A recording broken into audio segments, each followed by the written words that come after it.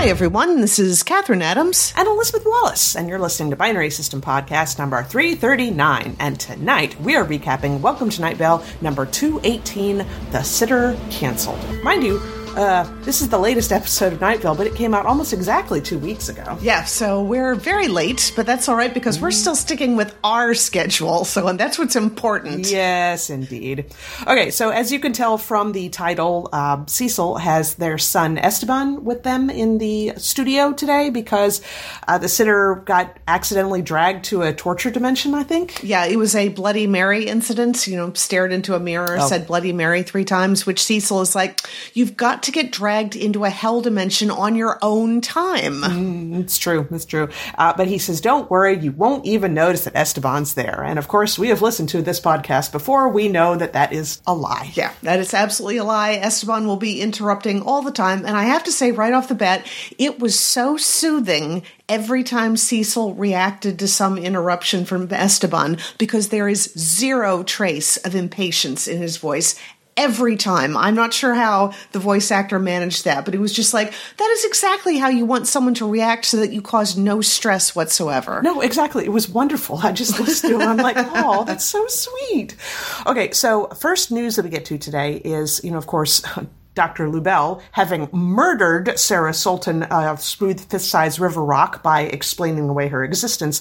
The town is in an uproar and they want the university to be thrown out and they want Lubell to be arrested. Yep, and the city council is not going to do anything because they say they want to remain impartial, but Cecil figures that they're probably afraid that she will explain them out of existence. And I thought, yeah, that's a good point. Yeah. I think that's probably exactly what she would do. Yeah. So meanwhile, there's a mob that's going to be taking matters into its own hands and they're starting to head towards the university and, oh, Esteban, did you need something? Oh, you want a snack? Oh, and then he starts listing all these different items. And I got to tell you, pumpkin spice beef jerky and Flaming Hot Cheerios both sounds like things I would actually eat. Yes, maybe not necessarily something that a child would eat, but there was no reaction from Esteban, so I think Cecil's only concern was that he get as many Cheerios into his mouth as he gets on the floor. He's probably a losing battle on that one, but I think so. Starts to go back to what he was talking about, and he can't remember what he was talking about, so he just moves on to the next thing. Right, which is the Night Vale Medical Board. 9 out of 10 doctors think that there's something off about the 10th doctor. And it's this whole story about the fact that Dr. Wilcox didn't show up to the most recent meeting of the 10 doctors, and she never misses a meeting. So one of them went out there to check up on her, and she was standing in the middle of her lawn with her face covered in flies, and she said she's perfectly fine, but the voice seemed like it was coming from the ground under her feet, so the doctor just made up some excuse and left. They warned that if she happens to show up in your house, don't panic and don't make any sudden movements. She doesn't seem to like sudden movements. No, yeah, so it reminds me of a cartoon I saw ages ago that was 9 out of 10 doctors say, don't listen to the 10th doctor. And it was this drawing of a dentist telling a patient, now go ahead and put this Tootsie Roll in your mouth and let it slowly dissolve while you sleep. Yeah, because he said that, and I was like, I've heard that joke before about, 9 out of 10 doctors say there's something wrong with the 10th doctor, but this story definitely took it to a weird place. Oh, it really did, yes. So the next thing, Cecil is really excited about this. It's town gossip, and I love what he said. He's like, I love gossip. It's like life, but you have to pick sides. And I went, t-shirt moment. T-shirt moment, yes, I'm going to have to start writing all of these down because that was a perfect t-shirt moment. I think that would show up on one of those, what is the Twitter feed? Shirts that go hard, I think. Oh, yeah, that'd be a good one, yeah. So the long and the short of the gossip this week is basically somebody is cheating on his husband. He has kind of a secret family. But apparently in the end, the person explained it away as saying that he's a believer in unethical non-monogamy. And I'm like, that's a heck of a phrase. That really is. There are a lot of people that practice unethical non-monogamy, and I am glad we have a phrase for that shit now. Boy, howdy. Okay, so the crowd has reached the university. The sheriff's secret police are there just in case there's a chance for them to cause some violence. Yeah. And he's about to say what else is happening there at the mob, and Esteban wants to have a story read to him. So Cecil reads Good Morning Moon. And as soon as I heard that, I was thinking, fan artists have got to go ahead and start drawing these children's books. But Cecil starts reading these out, and it's like, the moon is out in the morning, and it's freaking me out. I hate you. It's just, that's pretty much the tone of the whole thing. Very quick and kind of yikes. Yeah, it said something along the lines of like, I would kill you if you would have the decency to die or something. It's freaking mean. Oh my goodness. But he finishes it up and goes right into a test of the emergency dream broadcast system. If this was a real emergency, and then he goes on to describe this dream about being in a bathtub that's also the Atlantic Ocean and a wave coming that's going to destroy the world. I mean, it was a really good description of exactly the kind of dream that you could imagine having. Yeah, and then he finishes up with, is what would have happened if that had been an actual emergency. So I think I would like to have the emergency dream broadcast instead of like just the emergency broadcast. It's so much more interesting. Yeah. After that, we had an audio jigsaw puzzle, which is exactly what it sounds like. Yeah, it was Cecil describing some decrepit mansion out in the desert, but it's all been chopped up, so you can hear the music kind of skip a little bit as you hear the different segments. I want somebody to put that together into the actual broadcast. I wonder if that does fit into a real description, or if they just read some random sections and messed with the music a little bit. I could see him doing either thing, but... Okay, so the crowd has entered the campus, and LaBelle is there with her armed guards, and it's getting really tense, and, oh, what's that, Esteban? Oh, you want to play a game? Oh, what game do you want to play? Oh, you've made up your own game. Oh, you want to play Who's in the Crawl Space? Cecil lists a bunch of people, and whoever it is, they've been down there for a long time, but he's not able to guess it, and we don't ever find out who it is. Nope, he gives up and goes straight into the community calendar. Yay, I love a community calendar. So today is the day of reckoning, which means there's no exact measurements. So if somebody asks you for something, don't give them exact amounts. Just keep reckoning. That was so cute. Wednesday is a haunted house at the senior home. He thought it was a little gauche to have it this late. I mean, Labor Day was a long time ago. But apparently a few people at the senior center have died, so there's some ghosts that are kind of making problems. So come to the haunted house, and if you see a ghost you like, take it home with you. Oh my goodness. I had Thanksgiving dinner with my friends across the street, and their mom, who I believe is 87 now, she was there. And honest to God, I mean, it's a thing that happens. They talk about moving into different apartments because they had some openings because some people died, or they have some stuff to get rid of that nobody needs anymore because some people died. I mean, that's life. Becomes kind of commonplace, I guess. Yep. Thursday is a birthday party in the woods. So BYOB, which means bring your own body in the woods. In the woods, yes. Friday, the man who sits in your living room and shouts, "Thank God it's Friday," who you don't know and you didn't ever invite him here, well, he's going to be taking the week off. So enjoy this temporary reprieve. Yes. Saturday is a dog show in the dog park. Dogs are not allowed in the dog show. People are not allowed in the dog show. I mean, it's the whole thing that we used to hear all the time about the dog park, except it's the dog show now. Yeah, I actually wrote down Saturday, dog show, no dogs, yada, yada, yada. The usual. Yep. Okay, and Sunday is back-ordered, and Monday has been stolen. They can keep Monday. That'd be fine. If you want to steal it, I'm not going to report you to the police or anything. Okay, so unfortunately, the attack at the university has fallen short. The mob has been forced back, and she says something, Dr. LaBelle says something like, no one can stop me in this house. We believe in science. And it's really way more threatening than you usually hear it said. Yeah, and she says she is going to discover everything about this town and that her presence there is inevitable. And and it's getting kind of violent. And then, Esteban wants another story read to him. So Cecil decides to take us to the weather while he deals with that. Yes. And the weather was Rotten by Missouri Surf Club, and we liked it this week. We did, but the lyrics are really unsettling, I think. I mean, it's kind of poppy, bouncy sort of music, but it's something like, you can blame it on the weather, but your heart is frozen cold. Tell him your mouth's covered in cobwebs. They're stretching across your teeth, but he won't seem to mind kissing you anyway. Yeah, it was all about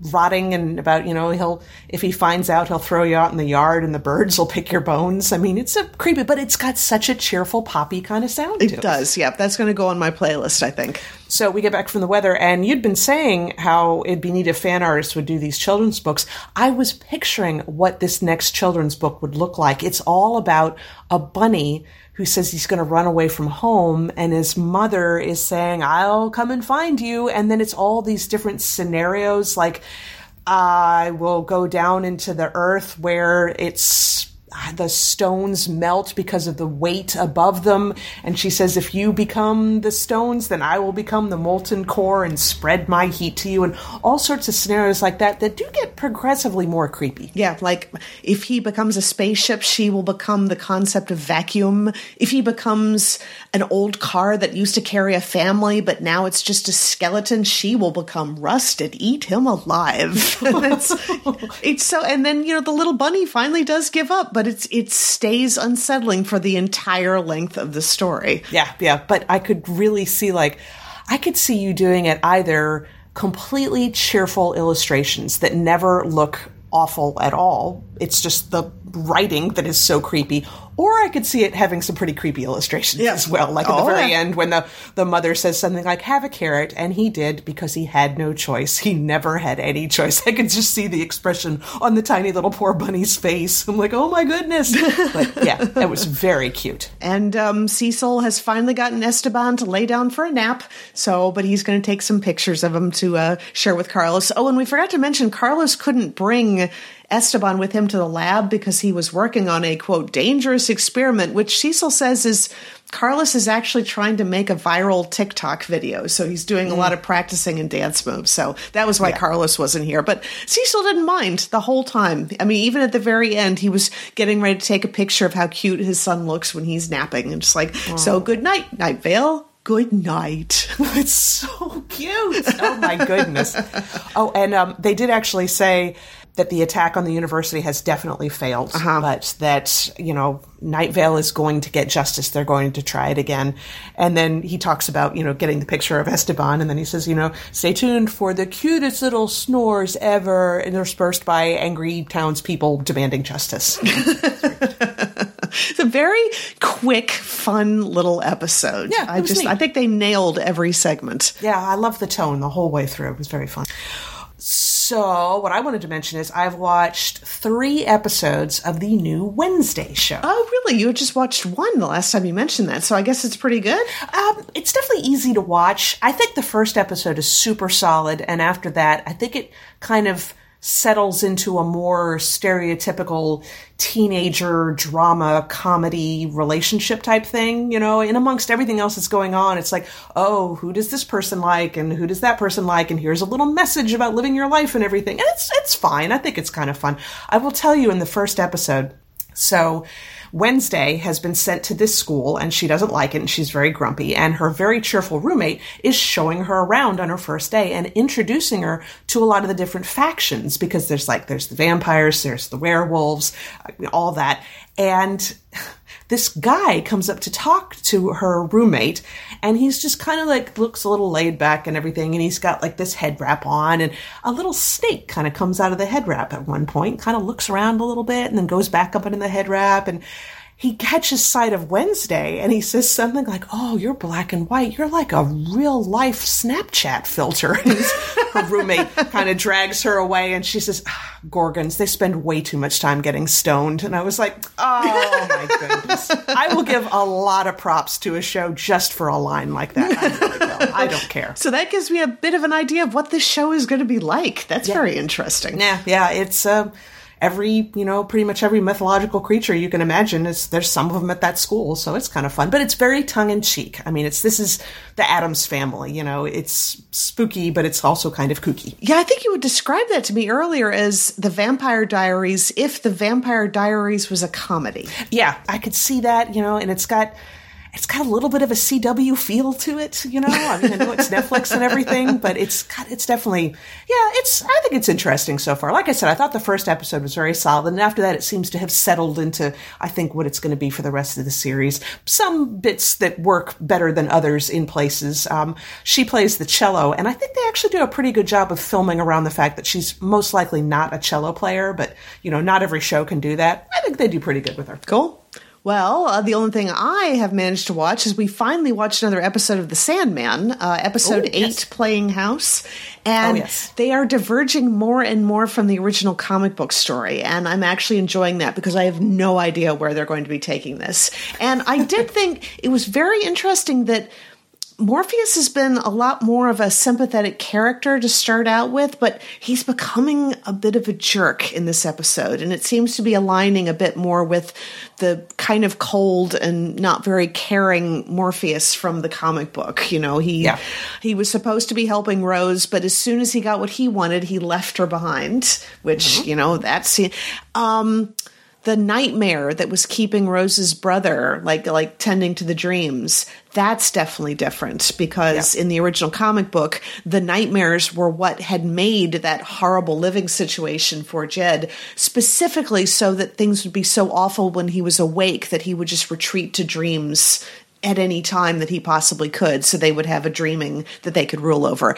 Different here. And Morpheus did not really look very great in this, the way he treated the nightmare, because the nightmare didn't want to be a nightmare. She actually wanted to be something that he could give people comfort, like what she was doing with Jed. Yeah, there's more to come in that story. Oh, good. Yes. Well, I figured they probably wouldn't leave that there, but but all of it, very interesting what's happening with Lyta Hall and her husband, who's also in dreams.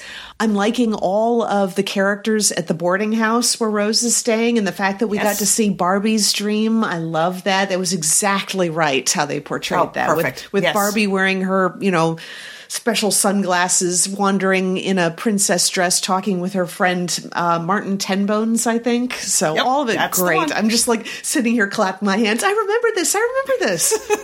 I went back and reread some of those issues after I watched the episode. So many beats that she would see. You're like, oh, they included that. Oh, be darned, they included that too. It's very neat. But you know what? I went back, and in the original book, they don't explain how Lyta's husband died, I don't think. It's just, he was just there in the dream. I almost think it was one of the nightmares had arranged that to bring him into Jed's dream because as a ghost. And then she was able to come along with him because all of this was part of their plan to create a dreaming that they could rule over away from Morpheus. But her husband was a superhero, I think. And didn't he die in battle or something? But they don't ever actually make it explicit? No, because she was a superhero as well, which is something I forgot. I mean, she is like terribly, terribly strong in the actual story. I don't know that she's that strong. They haven't really shown that here, have they? No, it's been a while since I watched the episode. So she's just been a friend of Rose who's mourning her husband, who she somehow seems to be able to talk to in dreams. Yep, there you go. Only other thing I wanted to mention is I am literally 40 pages away from the end of the final Scallamance book. I am surprised that you're able to do this recording without reading that. Isn't that amazing? I mean, the stuff that you are finding out about the enclaves and how they work is every time I read that, I was like, oh no. Yeah, it's amazing. And it really does. I think I didn't read all of your review because I didn't want to be spoiled, but I know I saw something where you're like, you find out some information and it literally changes everything. I mean, I got to the bit where she shows up to protect this one enclave that's being attacked, and you get the realization of exactly what it is that's attacking it and why it's attacking and what's been happening this entire time. And I was like, since the first book. It's all been, all of the information was there. Everything that she has been told. What was it? The prophecy about her. It's all true. It's just amazing how she did that. I don't know how she came up with all this. I'm really kind of sorry that this is like the last of the trilogy. I'm hoping maybe she decides to write another trilogy. I don't, I hope she does, because I'll definitely read it. Oh my goodness, it's so good. Yeah, if you guys haven't checked that out, it's very dark. It's super it is dark. Really dark. Bad things can happen to people. Yeah, it's kind of like if Hogwarts, if like the actual school would occasionally eat people. Yes. Oh boy, this is about as far from a like light and fluffy Hogwarts as you can possibly imagine, and have it still be a school for magical children. My goodness. But I guess that's going to wrap us up for the week. So make sure to check out pixelatedgeek.com for all the book reviews, the movie reviews, the comic book reviews, the photo galleries. We're almost at LA Comic-Con. So Lauren and Natasha will be there taking photos for us. Any other conventions coming up that you can think of? No. Whichever one of the Oak City or Bull City Comic-Cons that happens in the fall, they had just like a quick one-day one that Nathan and I weren't able to go to. But I think they're going to have full-sized ones next year. Okay, so I think they were still being careful, cautious. I can definitely appreciate that, but I'm determined to finish that Emoji Bot costume so I can wear it one time after working on this. I know, seriously, after all that. My goodness. And because we went to the flea market on Saturday, and I found a set of real deer antlers that I'm going to be working on making into another costume. And I'm telling myself, I haven't finished the last costume yet. You do not need another project. I don't need another project. I've got another project. Yeah, that's the way it works. But anyway, all that and more, pixelatedgeek.com. So next week we will have Laura Olympus. We are on schedule for that. Probably a more detailed discussion of Skullomance. Maybe we'll have a spoilery discussion about Skullomance. It feels like it needs one. Yeah, I think so. And probably more Sandman too. And maybe more Wednesday and whatever else comes across our plate. So one way or the other, we will talk to everybody in 1 week. Talk to y'all later.